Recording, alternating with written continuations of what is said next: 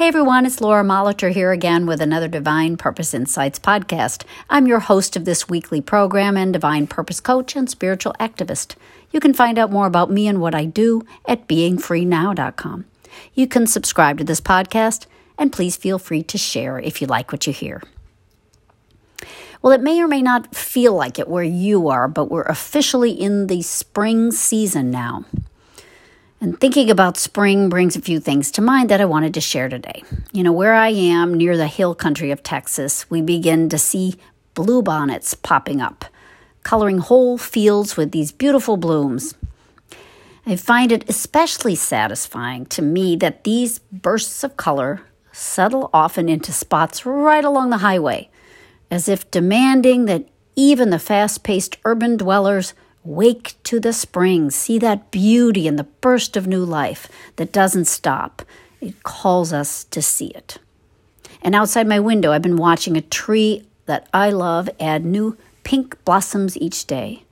Now, this tree was actually slated to be cut down by the landscaping crew for our community. I was told that some ice storms had harmed some trees and putting them at risk from their roots down and their ability to thrive.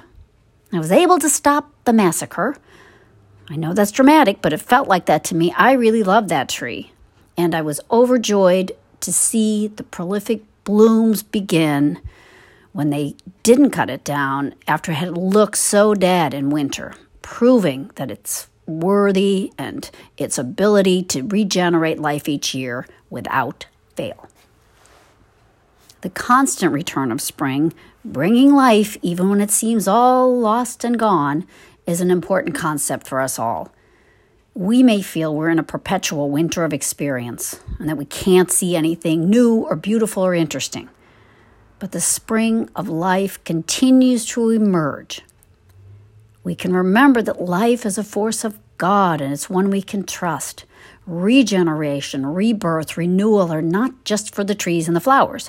These concepts are essential elements of eternal life, of the life that we can appreciate and celebrate each day. Spring reminds us of this. I think spring, or the promise of it, is a cause for hope. And hope's a quality in itself that encourages this growth and beauty to appear. That hope in the midst of the gray days helps us to see things more clearly, find more warmth and sunshine even before things substantially change. As we find that natural hope within us that simmers beneath our doubts and our fears, we start to see the little blooms of new life and ideas and inspiration in healing peaks out of the snow that show us that things are happening already and that we can expect to see more. So thinking about that tree outside my window again, I'm reminded that that tree is getting older and older and taller. It's no longer its new little sapling self. I've loved it and watched it grow, and its age does not at all affect the return of those brand new blossoms each year. The fact that it almost got cut down, lost one of its limbs to a chainsaw before I was able to stop the landscapers, that did not keep the tree from sending forth an array of blossoms even more beautiful than before. Time may seem to move us forward, but we can be awake to and ready for new life in us, new beauty and goodness to share with the world. The winters of life can't stop us from celebrating the spring that God continues to give us, to share that with the world.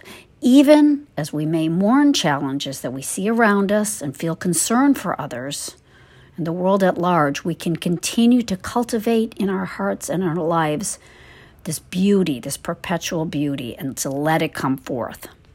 The resilience we have is that love of God in us. And it's full of new life all the time, ready to color our world with what's really, really uplifting and helpful.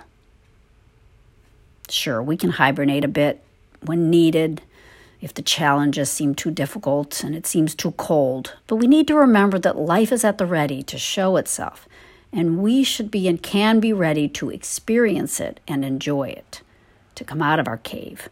And the winters of our life, they make the springs even more sweet. If we had perpetual spring, we'd be less likely to really appreciate and to not take for granted the tender beauty that the spring offers. Even the small buds, the tiny miracles in life, sure seem dramatic when things seem darker. We're even more aware of the good. We take that time to nurture it, to be grateful, and to be more conscious of others and their needs as well. Anne Bradstreet, a 17th century American poet, the first woman to be published in colonial America, says it this way: if we had no winter, the spring would not be so pleasant. If we did not sometimes taste of adversity, prosperity would not be so welcome. Hope that you're feeling the spring where you are, whether it's appearing in the natural world around you or it's just in your own new inspired thoughts, or even if there's just a little bud of hope that's wishing for you to see it and watch it grow. I wish you a happy spring. Let me know if you have any questions or comments, or you want to talk more about anything I've shared here or on other podcasts. I'd love to hear from you. You can reach me at lauramolitor@gmail.com. Thanks for listening. We'll see you next week.